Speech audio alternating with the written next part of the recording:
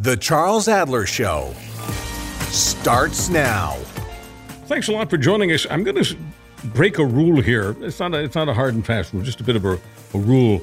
Generally, I don't discuss things that I don't have a great deal of passion for. And somewhere along the line of covering, 6 or 7 or 10, whatever it is, hundreds, it seems, cabinet shuffles, somewhere along the line, I drew a conclusion that only a handful of people cared, and they were all inside Ottawa. And if I wasn't a fan of politics, and I mean a great big fan, bordering on fanatic, I probably wouldn't care about cabinet shuffles. And so I just shuffled aside the topic. And here I am in a new life, enjoying a new world with new followers on the podcast. It just seems to me that a lot of people who are junkies are into the latest shuffle, and there are multitude of reasons for that, which my guests can describe. But Evan, I want to thank you so much for bringing me back to the world of cabinet shuffles. Well, I am happy to find meaning and importance in what seems to be ritualistic Ottawa nonsense. So if I can be the decoder ring from Ottawa arcane nonsense to importance to real people, happy to serve that role today. One of the reasons is I'd open up the lines, once in a while and just quiz the population and ask them for names. And it was very rare that anyone could even name more than 1 or 2 cabinet ministers. And I thought to myself, if nobody actually knows who's in the cabinet, what difference does it make? So let me ask you that question. What difference does it make? I think it does make a difference because good cabinet ministers don't have to be known to be good cabinet ministers. A lot of the time, the best cabinet ministers, the most competent cabinet ministers, are the ones you never hear from because their departments are running well and they're not becoming opposition focused, right? You're not having situations where their policy failures or their competence issues or their ethics call into question because they're just doing the job they're supposed to do well, right? They're implementing the legislation, they're running a department, they're ensuring that, take national revenue, right? When was the last time anyone heard from a minister of national revenue? Never. But making sure that people get their tax returns and their GST credits and their, grocery benefits or whatever that was called, making sure people get that on time, on schedule, get the money they're supposed to. It's important work. And so I think that even if the ministers themselves are not always the, highest profile names, that's not always a bad thing. And I think a lot of times sort of media coverage and competence are not always correlated, but a lot of times people who are rising stars because they're good at doing the 5 o'clock political TV shows. They're not necessarily actually good ministers. Evan, you've been talking about a shuffle coming, and you've been focused on what appears to be a summer decline, if you will, for the Trudeau government. And in your very, very popular Substack, Scrimshaw Unscripted, you've been talking about the anticipation of a cabinet shuffle. So before we talk about any of the specific stars, as it were, what were you anticipating, and were any of your anticipations responded to by the Prime Minister today? So this was a bit of a bigger shuffle than I was expecting, which I think is a good thing, actually, because I think this is a sign that the government takes seriously their position.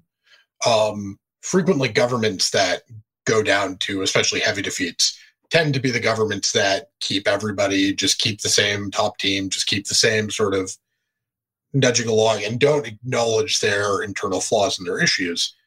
And I think at this point, it's pretty obvious that the government was willing to shake it up. They were willing to put important ministers in important economic portfolios, and they got good, competent, delivery-focused ministers into places that are sort of either, sort of active fires or have the possibility to become active fires for them in the next year.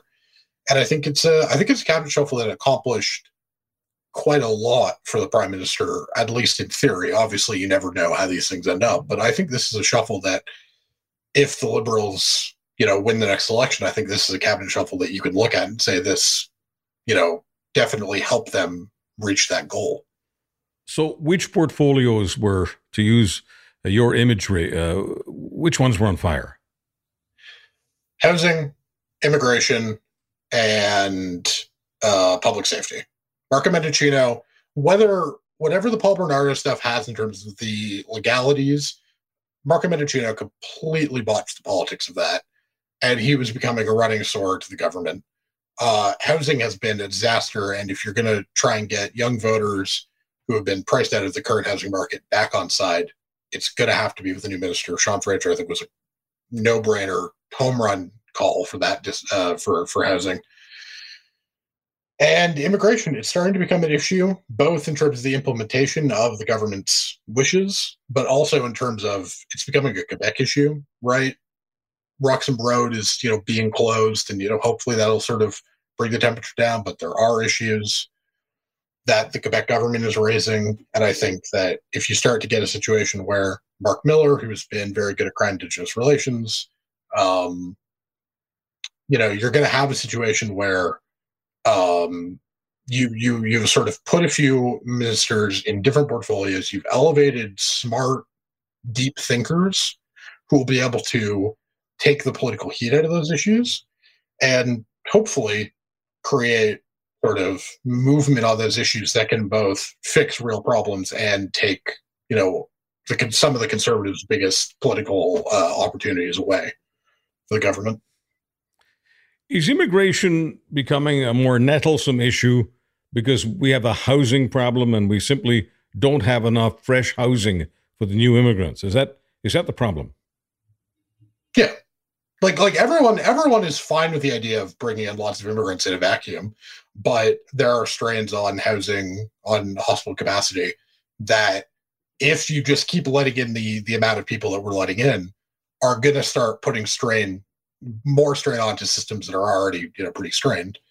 And while I don't think we're going to see a sort of like resentment towards immigrants and specifically people who've already come, I don't think we're going to start seeing sort of, issues in terms of multiculturalism. But I do think you're going to start to see, okay, the people who have already come, that's fine. They're here. They're Canadians. We're not going to, touch that.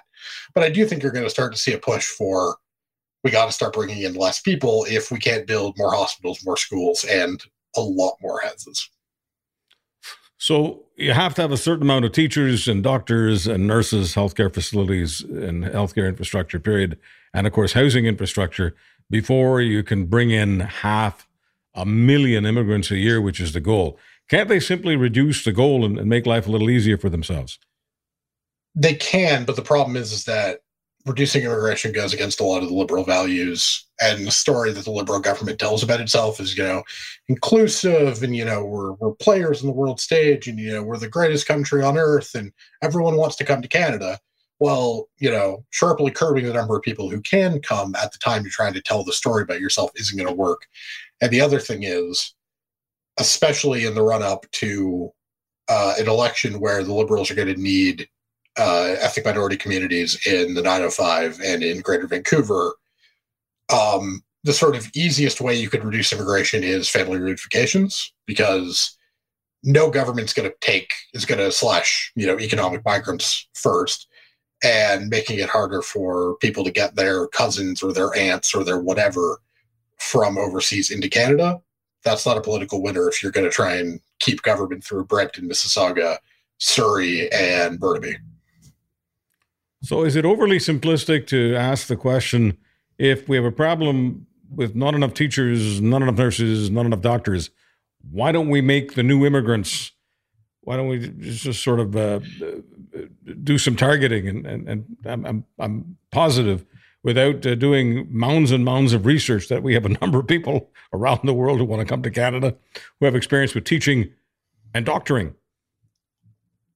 If every federal government always says they want to work with the provinces and they want to, increase credentialing, and they want to make it easier for foreign doctors and foreign, teachers or whatever to just come in and do the job right away instead of, having to go work as taxi drivers or whatever while they deal with their arcane procedures to get their credentials.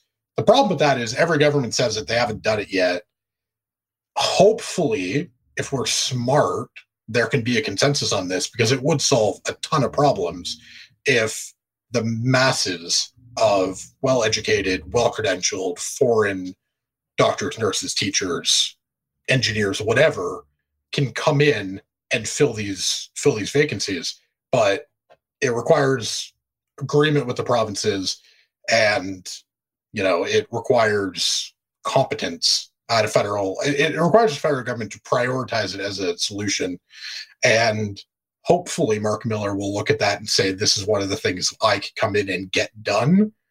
Somebody who on the Indigenous relations files that he's had for the last 4 years has been very good at, isolating issues and working through them. If he's smart, and he has proven himself to be smart so far, that'll be a priority for him. Well, I hate to make absolutist statements, but I've got to say this. Everyone I know, including yours truly, who has a diverse group of friends and acquaintances, knows people who were not born in this country, who have experience in teaching and nursing and being doctors. Every one of us knows people from other parts of the world who have this experience, who would love to put their skills to work if only we could get that stuff that you're talking about out of the way. Now, Pierre Poilievre calls it gatekeeping. I don't care what you call it. I mean, surely to goodness, a federal government ought to be able to, at these various meetings where they're bargaining with the provinces, make that a priority. And the question then becomes, this is beyond today's shuffle business, but with the provinces, isn't it in the interests of the various provincial governments to put good people to work? It's in everybody's interest, but the problem is that there are questions about, so how many countries count, and what do you do, and how do you confirm, what you get bogged down into details and fights about arcane things, right? Do they need a 3-month sort of refresher, or do they need what do you need in terms of specific teachings versus general skills? And that's where this effort continuously bogs down, because it's difficult and because governments don't have attention spans anymore. It just gets lost. But this is something that they need to dig into, because in theory, it should help everybody, right? It should help all the provincial governments that are facing, teacher and doctor shortages. It'll help the federal government because it'll reduce the pressure on them to sort of have a rethink about their immigration policy. And the other thing the feds can do, of course, to speed this up is the provinces all want more money from the federal government at all times. So the feds should use the ability to, help pay for more hospitals, more schools, whatever, the physical buildings. They should use that as leverage to try and get this done, because it is a no-brainer. It needs to happen expeditiously. So, Evan Scrimshaw, you're someone who is a person with a pretty tight lens on government. You really look at it in a very granular manner, and I appreciate the fact that you're giving us some generalizations here, because otherwise only the public policy wonks are involved in the podcast in terms of embracing it. So here's the question at a non-granular level. What's your take on someone who I perceive from my perch as a very, very talented minister, but they keep changing her portfolios, and her name is Anita Anand. She's the MP from Oakville. She was the defense minister until about 10 minutes ago, and now she's the treasurer. What's your take on her talent, her mobility, why the government keeps shifting her, and what her long-term star trajectory it looks like to Evan Scrimshaw? So I think Treasury Board is not going to be the traditional thing. Traditionally, Treasury Board presidents are very low-key, no one knew who Manafort was, who she's replacing. I think the intent with Anita Anand is she has always been a sort of firefighter for this government, right? She's always been a fixer.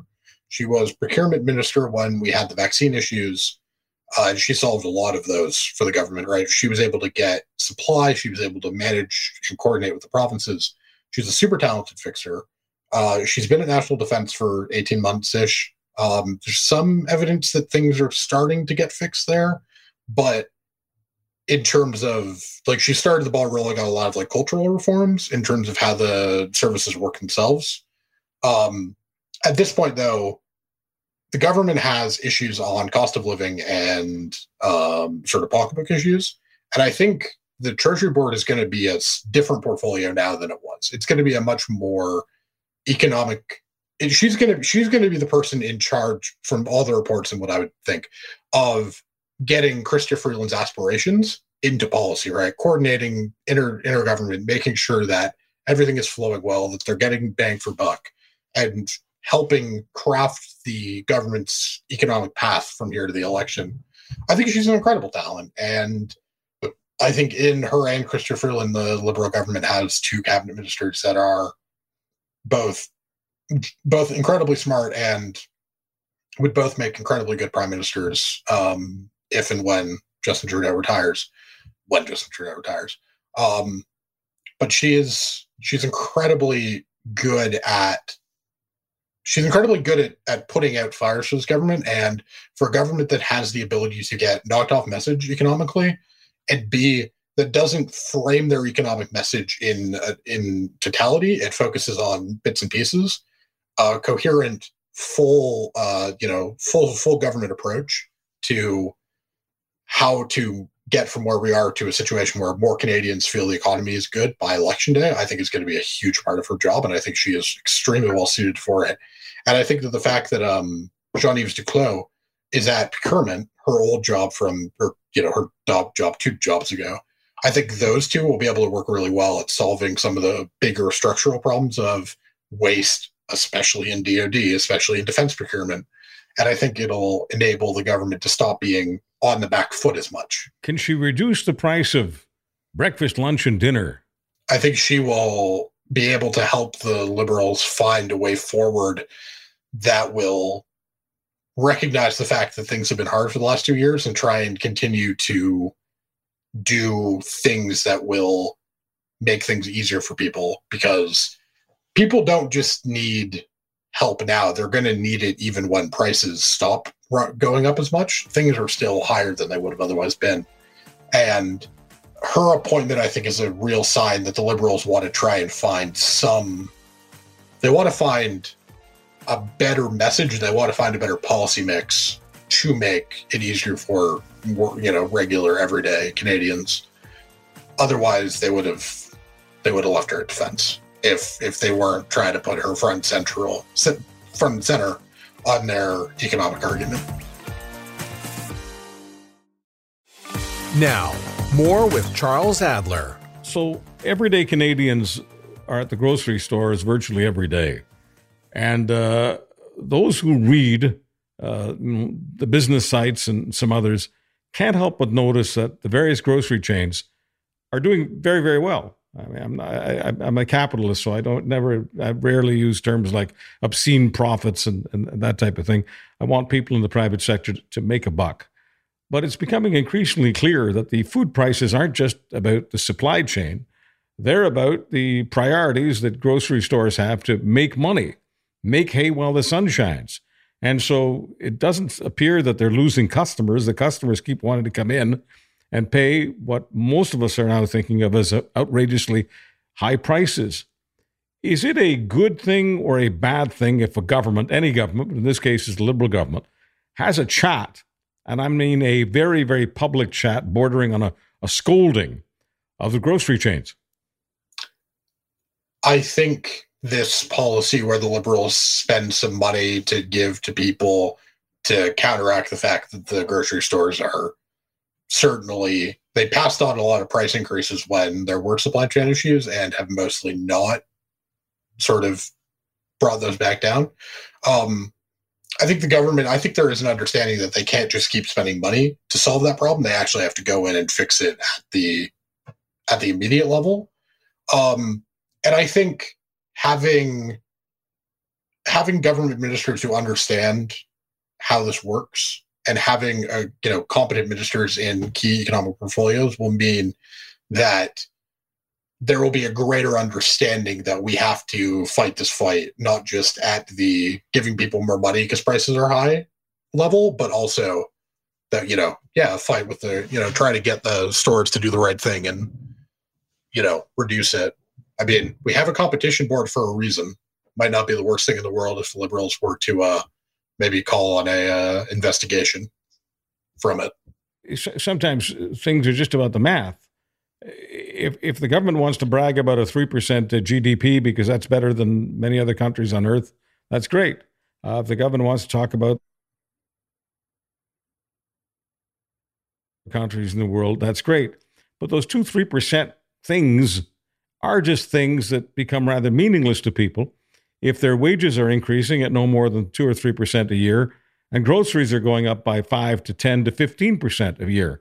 I mean, the math doesn't add up politically, Evan. Yeah, exactly. And that's the thing. Like, Christian Freeland is touting, the lower, lowest inflation in the G7. Like, yeah, that's true. No one cares. That is not an argument that is salient to anybody because they're still seeing the high prices, right? Prices haven't gone down. They've just stopped going up as quickly. And I think a governmental approach that focuses on, again, the whole, a more wholesale approach as opposed to the very piecemeal approach the Liberals have had for the last 6 months. Like, the Liberals have not been on message for 6 months. They've been a mess. They've been being knocked off track by, China, by Michael Cooper, Sam Cooper, or Bob Fife. Like, they need to get a message. They need to stick on a message. And I think putting their best economic thinkers in Anand, Freeland, and Duclos in the 3 of the biggest economic departments, I think is going to open up the government to make better decisions that are going to be able to help more people in the best way possible. Evan, help me with this. Why does so much of the punditocracy keep talking about an election just around the corner, even when they see a big cabinet shuffle? Oh, there must be an election coming this fall. The government does not have to call an election. Why the heck would they when the polls say they would lose? Because political reporters get really bored. Because political reporters like to cover politics, not policy. Elections are more fun than parliamentary sittings. And generally speaking, historically, minority parliaments have not lasted very long. And so reporters have this sort of like sense thing of like, oh, it's been a minority parliament, the clock is ticking. But the Liberals have never shown any wanting for this to be a 2-year parliament. They want it to be a 4-year parliament. That's why they signed the deal with the NDP. And the other thing is, of course, every sensible economist, every mainstream, bank view, whatever, says the economy will be better in 2024 and 2025 than it is now. And if that's true, then the Liberals will obviously want to go when the economy is good. Because if inflation continues to cool, we get a year of strong employment numbers, we get some wage growth finally, some real wage growth. Economic indicators, economic sentiment will be a lot better in 2 years or in a year and a half. And the other thing is, Pierre Poilievre is not exactly doing well himself, right? Poilievre has, a big lead in a poll out today, but even there, it's not that he has any great particular, it's not like he's super popular with the electorate. It's just that he's there. And so if you're the Liberals, you want to give Poilievre as much rope as humanly possible. You want to have him talk as many times as possible between now and election day, because if the goal is to beat him, then you got to find ways. You just got to let him keep talking and keep having incidents and keep, making a fool of himself.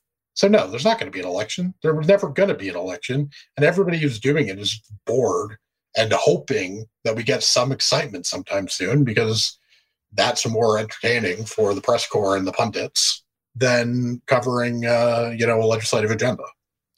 So there's a feeling out there that the people are in the mood for a change. And it generally happens after a government has been in power for the better part of 8 years now. Fine. So there's a mood for change. And there's a feeling out there among some people that the more contrast there is between Pierre Poilievre and Justin Trudeau, that the more that benefits Pierre Poilievre, even if the contrasts that are being painted are not exactly flattering to Poilievre. The fact is he's different. He's very different, and that's supposed to be, according to some, very helpful to him. What do you make of that kind of thinking? It's wrong. Like, the problem is that we've only had 23 prime ministers in Canada, and realistically, there's only been about 15 who served like any meaningful amount of time in office. And so we have these like gaudy statistics about, no government has ever, has won a fourth term in a row, whatever. It's all meaningless. The right comp for the liberal position right now is Dalton McGuinty circa 2009, 2010, right? Pretty unpopular. People don't love the leader, but it's an untested opposition leader who isn't any more popular with the general electorate than the premier. And the premier, in Dalton's case, Dalton was always good in a campaign, just like Trudeau is, right? Dalton could get annoying between campaigns because he was great at not answering a question when he didn't want to, but he was always a really good campaigner. And when you got him in that setting, the Ontario Liberals would come back. And that's the right comp. This idea that there's a clock that's going to eventually run out. Yeah, sure. But the BC Liberals won a fourth term when nobody thought they were going to. The Ontario Liberals won 2 elections that they probably shouldn't have, both 2011 and 2014. Jean Charest didn't win the 2012 Quebec election, but the way that people talked about that government, they were supposed to be wiped off the face of the earth for most of 2011, and then Charest ends up 4 seats short of the PQ, right? Like the idea that there's just a sort of clock that will not be there. No, Poilievre has to win this, and Poilievre hasn't fixed any of his massive recurring problems. And it's a lot of, the abacus poll today that everyone's pointing to is this, horror story for the Liberals. People don't love Poilievre, even in this poll. And the thing is, until Poilievre either fixes his problems, then he has nothing locked up, and he doesn't even have anything necessarily going for him, because the Liberals have had a bad year. Right? The Liberals haven't had a message. They've been, completely incompetent in terms of how they've handled the China stuff from a communication standpoint. Yeah, it's not a surprise that they're not doing well, but it's also the case that every time people actually go and vote in these by-elections, that the government does better than they should. If this was really a government that was, being ready to be tossed on its derriere, we'd be seeing massive swings against them when voters have the opportunity. We're not seeing it, and Poilievre has real problems. Evan Scrimshaw, I'm going to pick your brain a little bit. I mean, you make a living by servicing those people who gamble on sport. I know there are some connections between the sport of politics and the sports like basketball and baseball and hockey. I mean, I get that, but I just want to get into your soul for a moment. It's not just Ottawa. It can't just be location. I get that you're in Ottawa. What is it about Evan Scrimshaw's biography, your soul, as it were, that connects you as deeply as it does to political observation? I like studying power, and I like studying influence, and I like studying the causes of things, right? And so politics and sport both have the same sort of connective tissue of, we know the outcomes, but we don't always know why they happen. And so to me, the sort of drama, the intrigue, figuring out what actually matters, what actually causes election results to be what they are, the actually resonant ideas as opposed to the pundit class drivel, is as entertaining to me conceptually as, trying to figure out whether a football team is, actually going to, how a quarterback wide receiver matchup works there, or, whether the Oilers have enough depth of scoring to go deep in the playoffs, knowing that, of course, they've got the high end talent, right? It's the same thing. I like figuring puzzles out, and I find the puzzle of politics and power to be endlessly fascinating. Are the pundits in sports closer to the hearts and minds of sports fans than those people who cover politics? No, because the pundits in sports and the pundits in politics both suffer from the same thing, which is their job increasingly is to be incendiary and to create headlines and stories, as opposed to reflecting what people actually want to hear, right? There's a reason why turn on, ESPN or whatever in the States, and it's just debate show after debate show. That's not how people talk. That's not how people think. There are conversations in politics and there's conversations in sport, but they're not vitriolic. And the problem with the pundit class in both sports and politics, is they don't talk the way that sports fans or political observers do, right? When I'm, DMing people on Twitter, right, when I'm chatting through, what the cabinet shuffle means, that's not how it's talked about publicly, right? Everything is so, pitched to the max, right? Was this a disaster shuffle or was this genius? What it's actually in the middle, right? There are good moves and there are bad moves, and there are super interesting conversations you can have about, well, why did Trudeau put Minister X here and Minister Y there as opposed to reshuffling them? But the problem is that doesn't.